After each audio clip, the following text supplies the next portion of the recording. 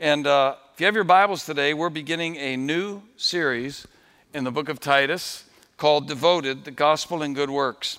And to go along with that, our staff has developed this wonderful study guide, beautifully illustrated, insightful questions, gives you history, allows you to go deeper in areas where we can't have time to go here on Sundays. If you'd like one of these books, they're available out front today. They're going pretty fast.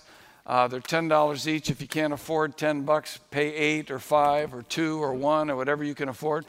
If you can't afford anything, but you'll use it, take a book. The main thing is that you have it. This isn't just for small groups. This was designed as an individual Bible study for you to help you to deepen this summer as we go through this book together. Last I heard, there were some books left, and if you'd like one, they are available. Paul was writing to Titus, a young man he had led to Christ and had left on the island of Crete in the Mediterranean. He had left him there with a specific purpose. And part of that purpose was to help people to learn that there's a direct connection between what we believe and how we live. On the island, there were a number of people who were certainly talking the talk, but they were not walking the walk. And there was a disconnect between the gospel and good works. They were not devoted to Jesus. And so he writes this letter to help Titus to teach people how, if they are devoted to Christ, what that will look like and how they live.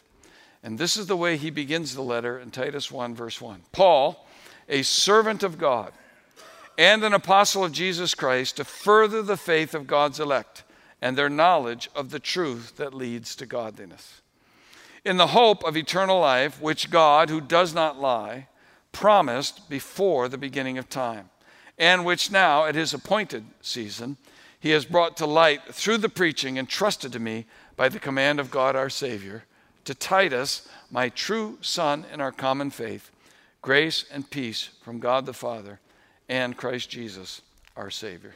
Let's pray together. God, this little book is so timely. It's amazing how similar our world is today to what Titus was facing on the island of Crete. Churches that were watering down the word, false gospels that were abounding, people that were not living what they professed. Real devotion is something that's seen. It cannot be falsified and it cannot be hidden. And I'm praying today, God, that in the time we spend in this little book, you will help us to see even more clearly what it means to be devoted to Jesus Christ, the gospel, and the good works that flow from a life that's been transformed. And we'll thank you, God, for all that you'll show us in Jesus' name. Amen. Real devotion is not hard to see. You know, soccer is an international phenomenon. It is the passion of many countries, but you'd be hard-pressed to find a fan more devoted than was demonstrated in this most recent World Cup. There's a guy by the name of Ali Demirkaya. He lives in Turkey. They call him Yamuk Ali, which is Turkish for Crazy Ali. And as well, he is well known in his area for his passionate fandom of his local football club. So ardent was his fandom, this article says, that Ali had been banned from the stadium for a year due to misdemeanors from a previous fan-related incident. So on the day of the important match against a rival team, Ali found a solution. He rented a crane, then lifted it high enough to see over the stadium wall. The match was very important to our team, he explained to a local newspaper. I had to go to the police station, sign a paper to show that I'm not going to watch the match in the stadium. Then I quickly went out, rented this crane. Social media in the area was full of pictures of a jubilant Ali cheering from high upon his perch. Ultimately, police were summoned. Ali was forced to lower the crane. Nevertheless, he said it all ended on a high note for him.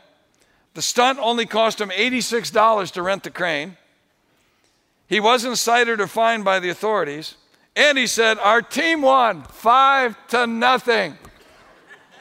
Now, people who know Ali Demirkaya know that he is devoted to his soccer team. And his devotion is evidenced by the great lengths he's willing to go to support them, even when he's told he can't.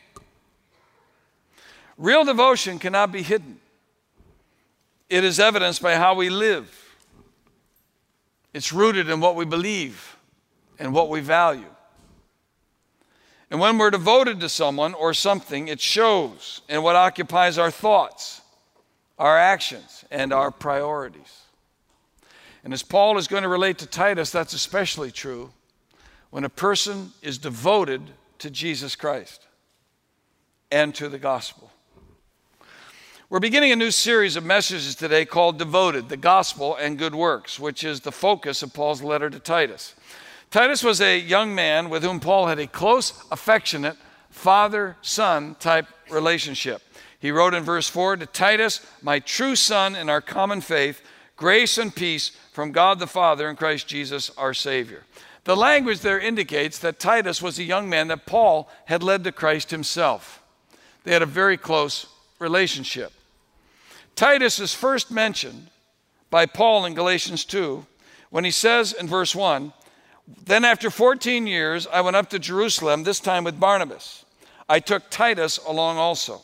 I went in response to a revelation and, meeting privately with those esteemed as leaders, I presented to them the gospel that I preach among the Gentiles." For 14 years, Paul had been preaching the gospel, and he was summoned to Jerusalem by way of a revelation. To go there and make defense of the gospel, he was preaching amongst the Gentiles.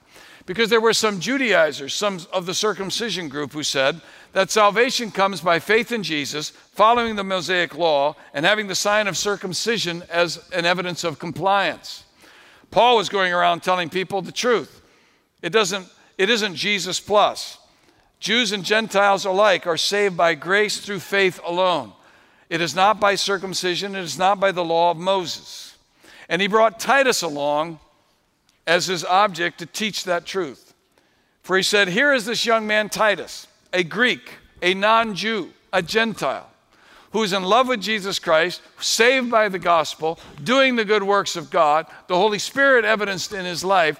He is neither circumcised nor a Jew. He is evidence and proof that the gospel I preach is the truth. Just the fact that Paul took this young man Titus up to Jerusalem to make his defense and to present his gospel shows how much confidence Paul had in Titus and the maturity of this young man who he would leave on the island of Crete. Titus appears again in Paul's third missionary journey as a trusted co-worker with Paul at Ephesus. And from that city, Paul sent Titus out on at least 3 occasions for missions to Corinth, and one of those, he had the precious job of delivering the letter that we now know as 2 Corinthians. Nothing more is heard of Titus in the scriptures until the time of Paul's writing this short letter that bears his name. And Paul writes to Titus, who he left on the island of Crete. They had been serving there together on that island in the Mediterranean. The reason Paul left him, he made clear in Titus 1 verse 5. The reason I left you in Crete was that you might put in order what was left unfinished and appoint elders in every town as I directed you. Verse 10, for there are many rebellious people, full of meaningless talk and deception, especially those of the circumcision group. They must be silenced because they are disrupting whole households by teaching things they ought not to teach, and that for the sake of dishonest gain. Verse 16, look at this. They claim to know God, but by their actions they deny him. They are detestable, disobedient, and unfit for doing anything good. Put in order, Paul told them, what was left unfinished. You see, the Cretan churches were in a state of sad spiritual condition. They lacked leadership. There were numerous false teachers. And the moral standards of Cretan society, which were so low, were beginning to creep into the church. You see, God has always intended that the church would have such an influence that the world would start looking like the church. But on Crete, the church was beginning to look more like the world. Exactly what's happening in our own country. And so Paul sent Titus there and left him behind that he would teach them about living for the sake of the gospel and the glory of Jesus. You see, the gospel they were preaching in the churches there was distorted. It was a gospel of works, not grace. It was a gospel of Jesus plus Moses, Jesus plus circumcision, Jesus plus the law. Anytime you hear a gospel that says you need Jesus plus something else to be saved, you are not hearing the gospel. Jesus alone is the Savior. His sacrifice is sufficient. But besides all of that, the gospel of grace was being so mistaught that people thought they could confess Christ and live however they wanted. It would sound something like this. Well, no, I can live however I want because God's grace forgives me. So there's no need for holiness, no need for obedience, no need for consecration, no need to live apart from the world. God's grace allows me to live any way I want. They saw no connection between the gospel and good works. They claimed devotion to God, but by their actions they denied him. There was a disconnect between the one they were professing and how they were living.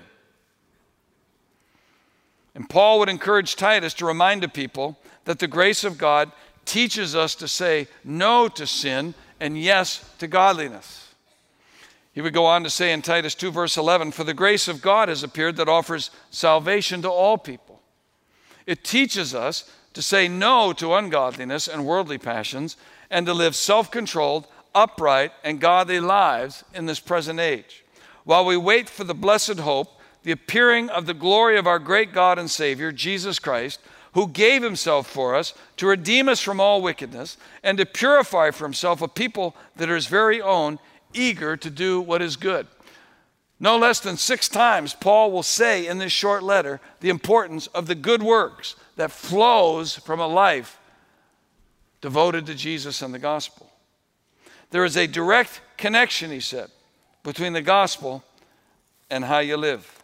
And so Paul tells Titus that he was going to send 2 young men, Artemas and Tychicus, to relieve Titus at some point so that Titus could leave Crete and come to join Paul in Nicopolis to continue their ministry together. But he said, until those guys arrive, in the meantime, I want you, as he outlines in this letter, to model, teach, and stress to everyone the connection between devotion to Christ and the gospel and good works.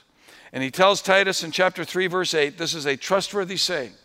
And I want you to stress these things so that those who have trusted in God may be careful to devote themselves to doing what is good.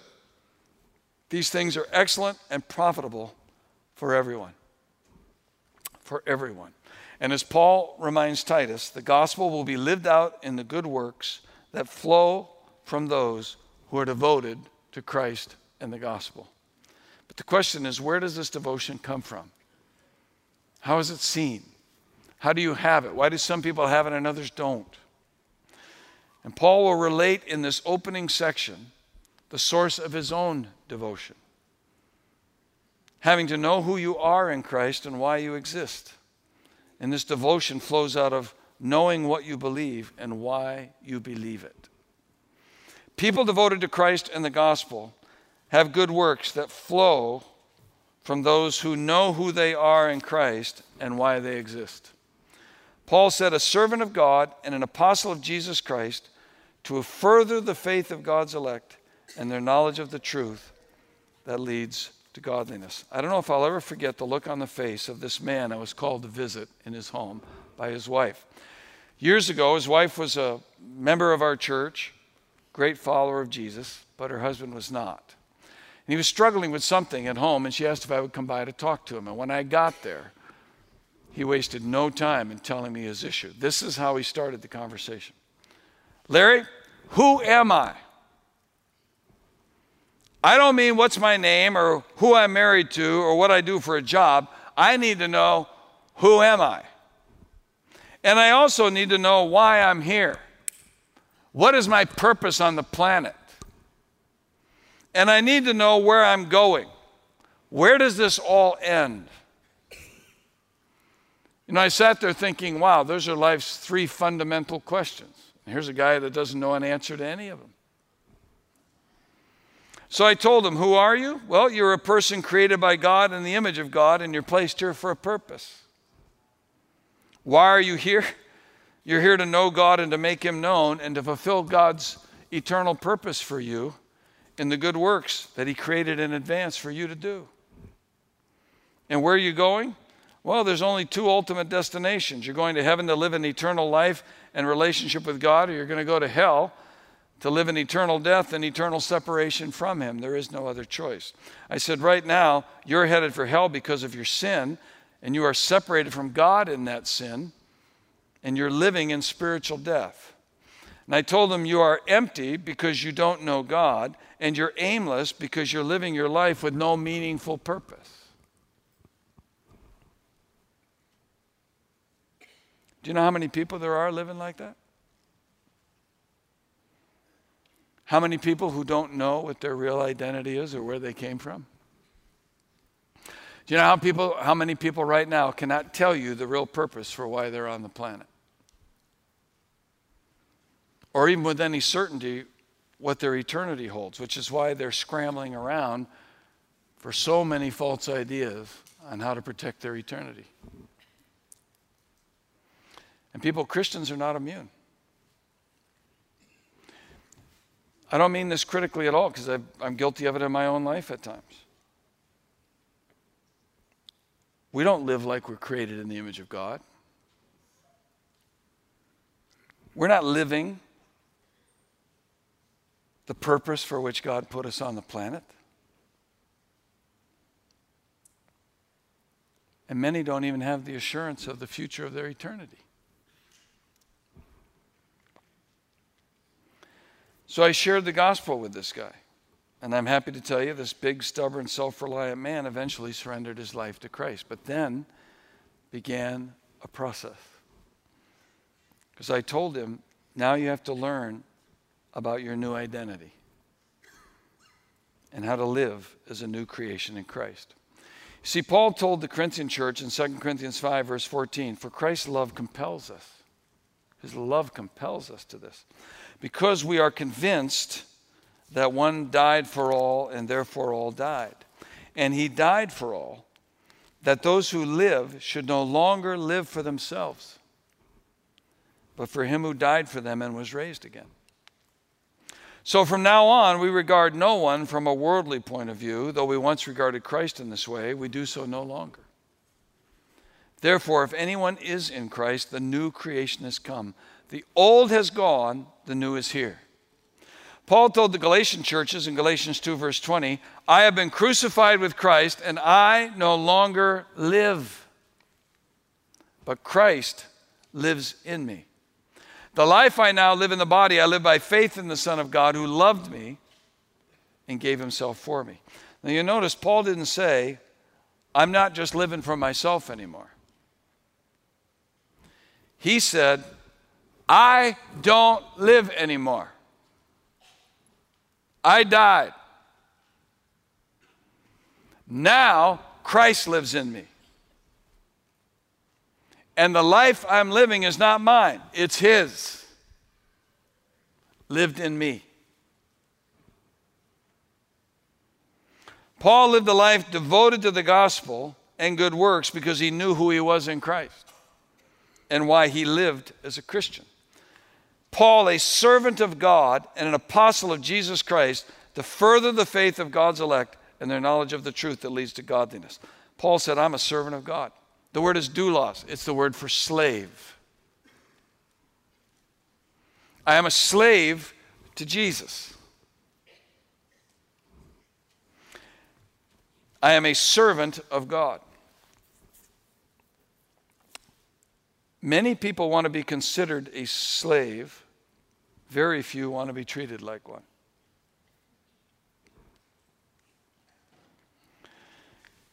This word doulos is a word that indicates a submission without bondage. This is a willing subjection to slavery, to someone or something. Paul didn't live to serve himself anymore. He lived as a willing servant of Jesus. And that's true for every believer. You see, when you come to Christ and you give him your life, you die, he comes alive in you. So from that point on, it doesn't matter what I want. It matters what he wants. I am the clay, he's the potter. He can do with me as he chooses. Paul said, I'm a servant of God. And I'm an apostle of Jesus Christ. Apostle means one sent forth. In this case, sent forth by Jesus. If you want to realize how Paul had that sending, read Acts chapter 9. An apostle had, among other things, to have been an eyewitness of the resurrected Christ, which is why there are no real apostles today. They are the foundation. Their teaching is what the foundation is of the church. It's God's word, the apostles' teaching. Paul always referred to himself as the least of the apostles because he had been a persecutor of Christ and his church. And he once wrote to Timothy in 1 Timothy 1, verse 12, I thank Christ Jesus our Lord, who has given me strength that he considered me trustworthy, appointing me to his service. Even though I was once a blasphemer and a persecutor and a violent man, I was shown mercy because I acted in ignorance and unbelief. The grace of our Lord was poured out on me abundantly, along with the faith and love that are in Christ Jesus. Now, you don't need to answer this audibly, but I'm asking you, are you a Christian today? Are you a follower of the Lord Jesus Christ? Because if you are, that grace that was poured out on Paul has been poured out on you, along with the faith and the love that are in Christ Jesus. Now, when you know that God has done this for you, it changes who you are. It changes how you live. Paul said, this is who I am, a servant of God, willingly surrendered to do his will, by his grace an apostle, sent by Jesus himself to testify to the good news of the gospel and salvation for all who believe. And you and I are no different. We're not apostles, but we are disciples. We are to be disciples. Disciples are reproducing followers of Jesus. Do you know there's no concept in the New Testament of someone who's content simply to believe and be a follower? It is expected that a true follower of Jesus would desire to see the life in them reproduced in someone else. God is reproducing himself in us into the lives of others. You can't be devoted to that unless you know who you really are. First and foremost, we need to know we are children of God. John said in John 1, verse 12, to all who did receive him, to those who believed in his name, he gave the right to become children of God. Children born not of natural descent, nor of human decision or a husband's will, but born of God.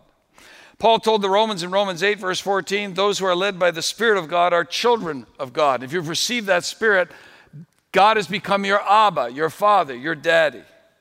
John went on to write in 1 John 3, verse 1, see what great love the Father has lavished on us, that we should be called the children of God, and that is what we are. People, I've mentioned to you before, I've never seen a picture. I don't know anything about. I've never met. I only have a name of my biological father. I have no idea who he is. Do you know how much it means to me to know that God is my Father?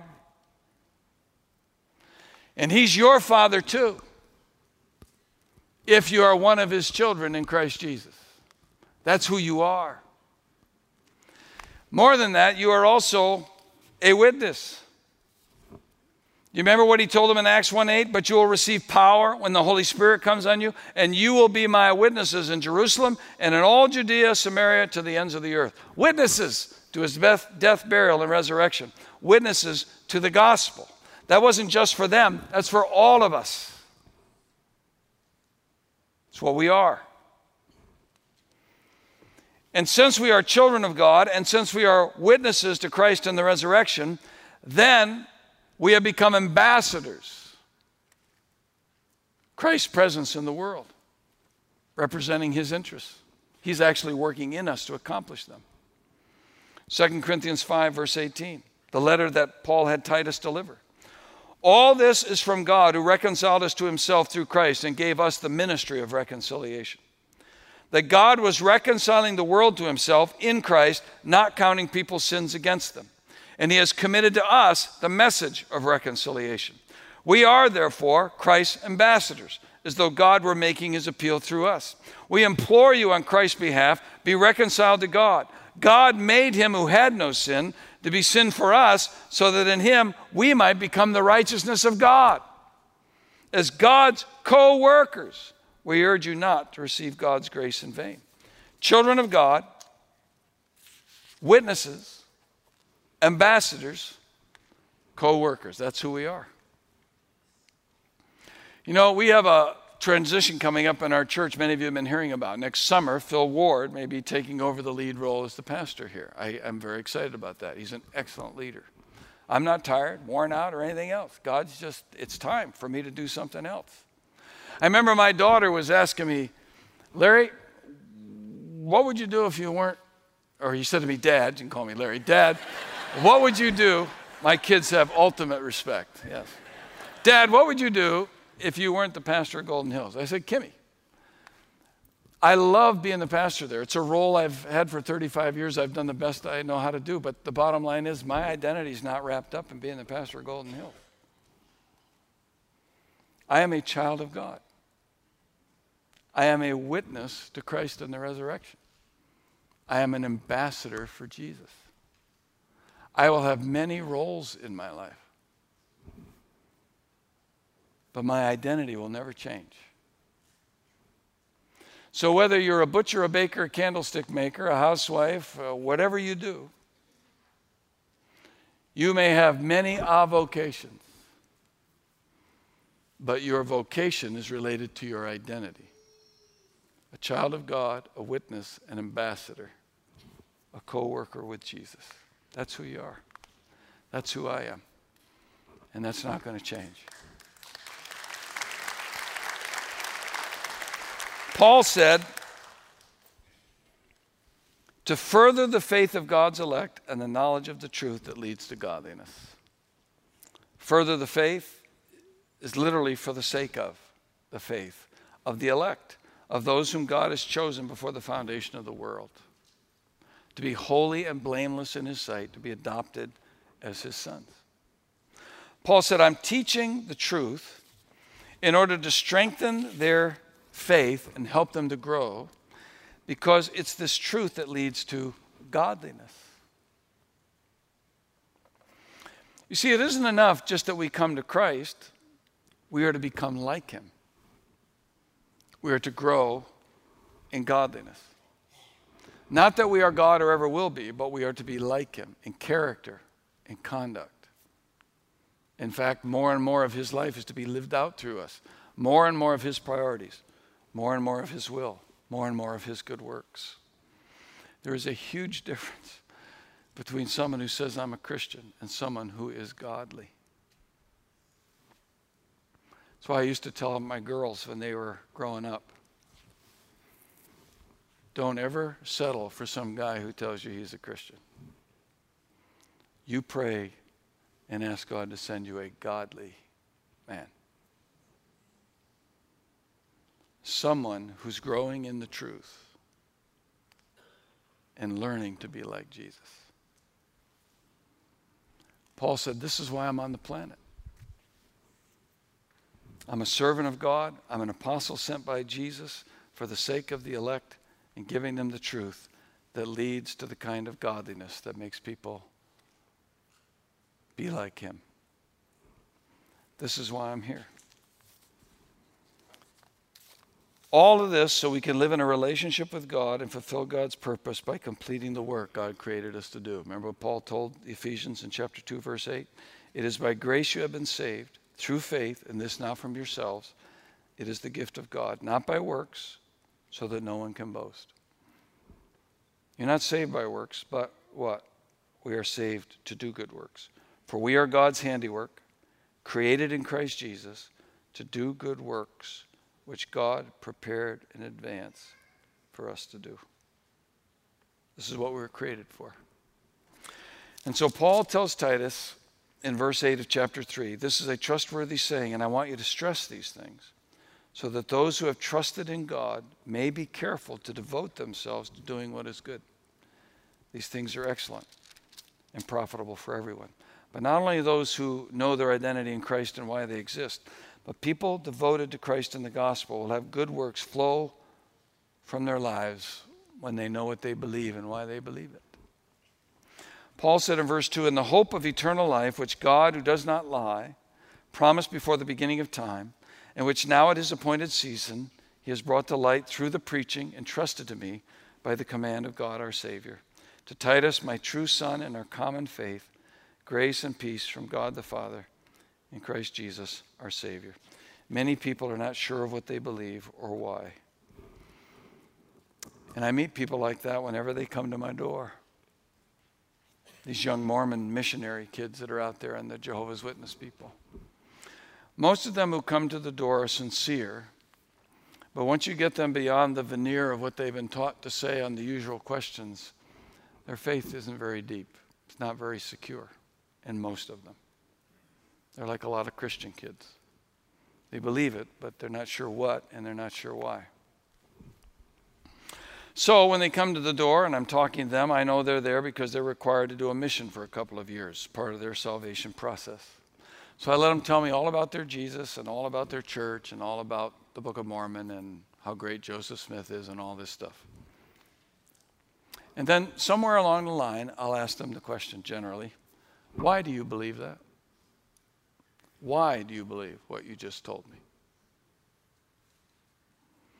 And very often they'll say to me, well, because I believe the Bible, or I believe the Book of Mormon, or I believe my parents or my church teaches this, or in the case of Mormons, they'll tell you, well, I had this burning in my bosom when I believed the gospel. And I say, well, the Jesus you're advocating isn't in the Bible I'm holding. Secondly, what you're telling me then is that your faith is rooted, your devotion is rooted in a book written by men, in the faith of your parents, what your church has told you, or some feeling that you had. That's what you're telling me. And I will say to them, do you know why I know that the Jesus I'm telling you about is the true Jesus and why yours isn't? Do you know why the gospel I'm giving to you is the truth? And I know it's the truth. Because my faith, my devotion is not rooted in a book written by men. It's not rooted in what my church teaches. It's not rooted in what my parents told me. And it's not rooted in some deceptive feeling that comes and goes.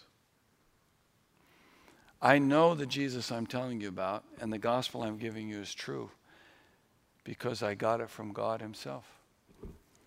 He wrote it in this book. This is why I believe. And I can take the false Jesus they're presenting to me and I can take them into this word and I can show them that the Jesus you just told me about is not the God of the Bible you think you're following. Our faith, our devotion is rooted in the truth. Paul reminded Titus that his devotion to the gospel and good works was rooted in what he believed and why he believed it. And Paul said his devotion was rooted in God and his word. He said in verse 2, in the hope of eternal life, which God, who does not lie, promised before the beginning of time, and which now at his appointed season he has brought to light through the preaching entrusted to me by the command of God our Savior. It's the hope of eternal life. People, our hope is only as solid as the object of our hope. Paul's hope and devotion was rooted in Christ. Paul said his hope of eternal life, life the way God has life, was rooted in the person of God and his word. That's why he said, in the hope of eternal life, which God, who does not lie. God is the source of this truth. God is the truth. Truth is not God. God is truth. He is the resident source of all truth. Satan is a liar and the father of lies. That's why when people come to my door and they're telling me about a false Jesus and a false gospel, I know right away Satan is using their mouth to promote that falsehood. But when I speak the true Jesus and the true gospel back to them, God is using my mouth to speak the truth to them. This is why, when I lie, I now know Satan's using my mouth for his purpose. That's why I need to speak truth in everything. Because when I speak truth, God is using my mouth for his purpose. God, who does not lie, is the source of what I believe, Paul said. And God's word is eternal. This hope I have of eternal life comes from a God who does not lie, and he promised it before the beginning of time. In eternity past, God spoke this word of unchanging truth. It was a promise. In fact, the word there means a summons. It's a legal term, meaning once issued, this is a word that will be an irreversibly done deal. It's not going to change. God spoke before the dawn of time that those who put their hope in this God who does not lie, and this word that he has given us will have eternal life. That's our hope. And he has brought this word to light, he said, manifested at this present time, his present time, through the preaching that is entrusted to me by the command of God our Savior. It's come at this present time, in this season. In Kairos is the word. For such a time as this, God gave his word in eternity past so that right now, Titus, we would have the word we need to address the lies that are going on in Crete. Our faith is rooted in God, who is the truth and whose word is eternal. And God has revealed this word, this promise of life, in his Son. Jesus is the Word. In the beginning was the Word, and the Word was with God, and the Word was God. John 1:14. And the Word was made flesh, made his dwelling among us. We beheld his glory, the glory of the one and only who came from the Father, full of grace and truth. That's why the writer of Hebrews said in Hebrews 1, verse 1, in the past, God spoke to our ancestors through the prophets at many times and in various ways, but in these last days, he has spoken to us by his Son, whom he appointed heir of all things, and through whom also he made the universe. The Son is the radiance of God's glory, the exact representation of his being, sustaining all things by his powerful word. Jesus is the very revelation of God's word. And this revelation of Jesus has been written down in the Scriptures. The Scriptures are the written word, the revelation of the living word. In all Scripture is God-breathed. Men held the pen, but God did the writing. 2 Timothy 3, verse 16. All Scripture is God-breathed and is useful for teaching, rebuking, correcting, and training in righteousness, so that the servant of God may be thoroughly equipped for every good work. God not only superintended the writing, he superintended the transmission. Peter said in 2 Peter chapter 1, we have the prophetic, chapter 1, verse 19, we have the prophetic message as something completely reliable. And you will do well to pay attention to it as to a light shining in a dark place until the day dawns and the morning star rises in your hearts. Above all, you must understand that no prophecy of Scripture came about by the prophet's own interpretation of things. For prophecy never had its origin in the human will, but prophets, though human, spoke from God as they were carried along by the Holy Spirit. You see, Paul understood that Titus nor anyone else could ever be devoted to a God they didn't know. And they were never going to be devoted to a gospel that was simply rooted in human understanding. But to know that who you are and what you have and the things you believe are rooted in a God who does not lie, who spoke it from eternity past, who brought it to light in this season for the preaching and teaching so people could know the truth, it changes the way you live. That's why he told Titus in chapter 2, verse 15, these then are the things you should teach. Encourage and rebuke with all authority. Do not let anyone despise you. Chapter 3, verse 8. This is a trustworthy saying, and I want you to stress these things so that those who have trusted in God may be careful to devote themselves to doing what is good. These things are excellent and profitable for everyone. You see, people, this is why I would never want to long be in a church that did not teach the Word and make it central. In the last 3 weeks when we've been gone, we visited other churches. The first thing I watch for when the guy gets up to speak is the Word of God central to what I'm about to hear. Is this guy going to tell me the text from which God is going to speak? If a guy gets up there and he doesn't have a Bible and he's not using the Scriptures and he's just flapping his jaws, I can tell you what I'm about to hear most likely is going to be the opinion of men and not the Word. Paul said, Titus, one of the reasons the churches are in despair, they need to be taught the Word. They need to know what they believe and why they believe it. So I want you to teach this and model it. It's good for everyone. God wants us to be devoted. So Titus, show them what that looks like. You know, there are so few examples of true devotion that when you come across one, it sticks with you. I was reading about a couple in New Zealand. Michael and Linda Joyce. Michael's 68, Joyce is 64. Michael has Alzheimer's. It's gotten to the point that he doesn't remember anymore that he's married to Linda. But he knows that this lady is in his house as a caretaker. And he said, I've fallen in love with her. And if she's going to be in my house, we should be married. So, apparently recently, Michael proposed to Linda. And Linda said yes.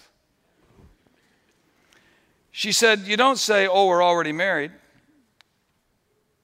I said, of course I will. Thinking he might not even remember.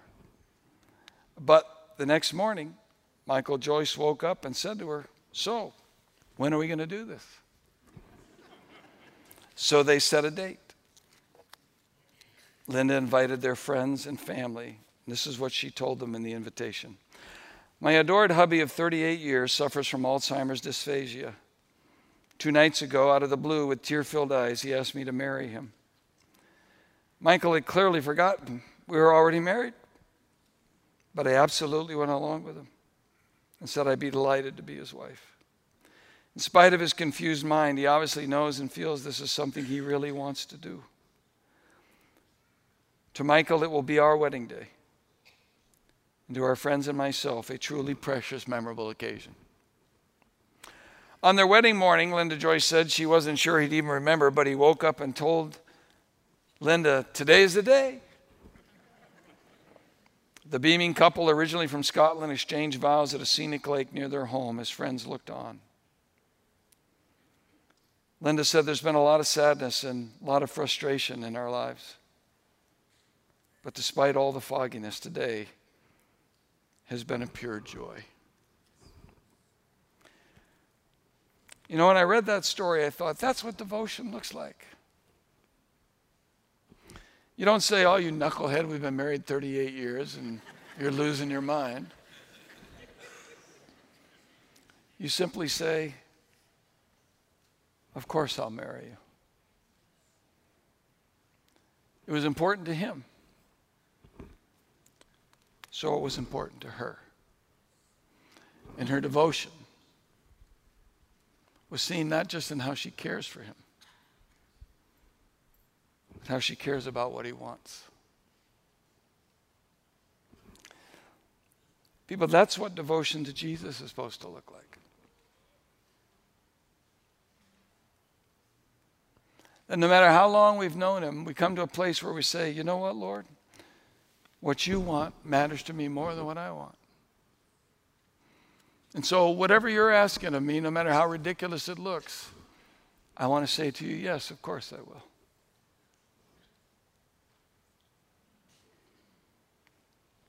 You're not going to do that unless you know who you are in Christ and why you're here and what you believe and why you believe it. I'm looking forward to the study together in this book because Paul is going to, through Titus, to teach all of us devoted to Jesus what that really looks like in every role he may ask us to fulfill. And Paul said, this is a trustworthy saying, and I want you to stress these things so that those who have trusted in God may be careful to devote themselves to doing what is good. These things are excellent and profitable for everyone. God, I have much to learn, but I want to learn it. I feel in many ways like I'm just beginning, but I'm grateful that you're there every step of the way. Thank you for allowing me and my family to be in a church with so many people who are truly devoted to you, and it shows by the way they live. They know who they are. They know why they're here. And they know who they believe and what they believe and why they believe it. I'm praying, God, you will increase our number, keep us strong in the days ahead, that our church will remain faithful to you, helping the world around us to come more in line with the gospel instead of the church becoming more like the world. And God, may people see this kind of devotion, not for our glory, but for yours. We can't do it, but you can. We can't even really do these works. These are the works that flow out of a life in which you are living. Works that testify to our devotion to Jesus and the gospel. As this letter unfolds, may it have an impact on us as it did for Titus. And may we be truly devoted. Well, thank you in your precious name. Amen.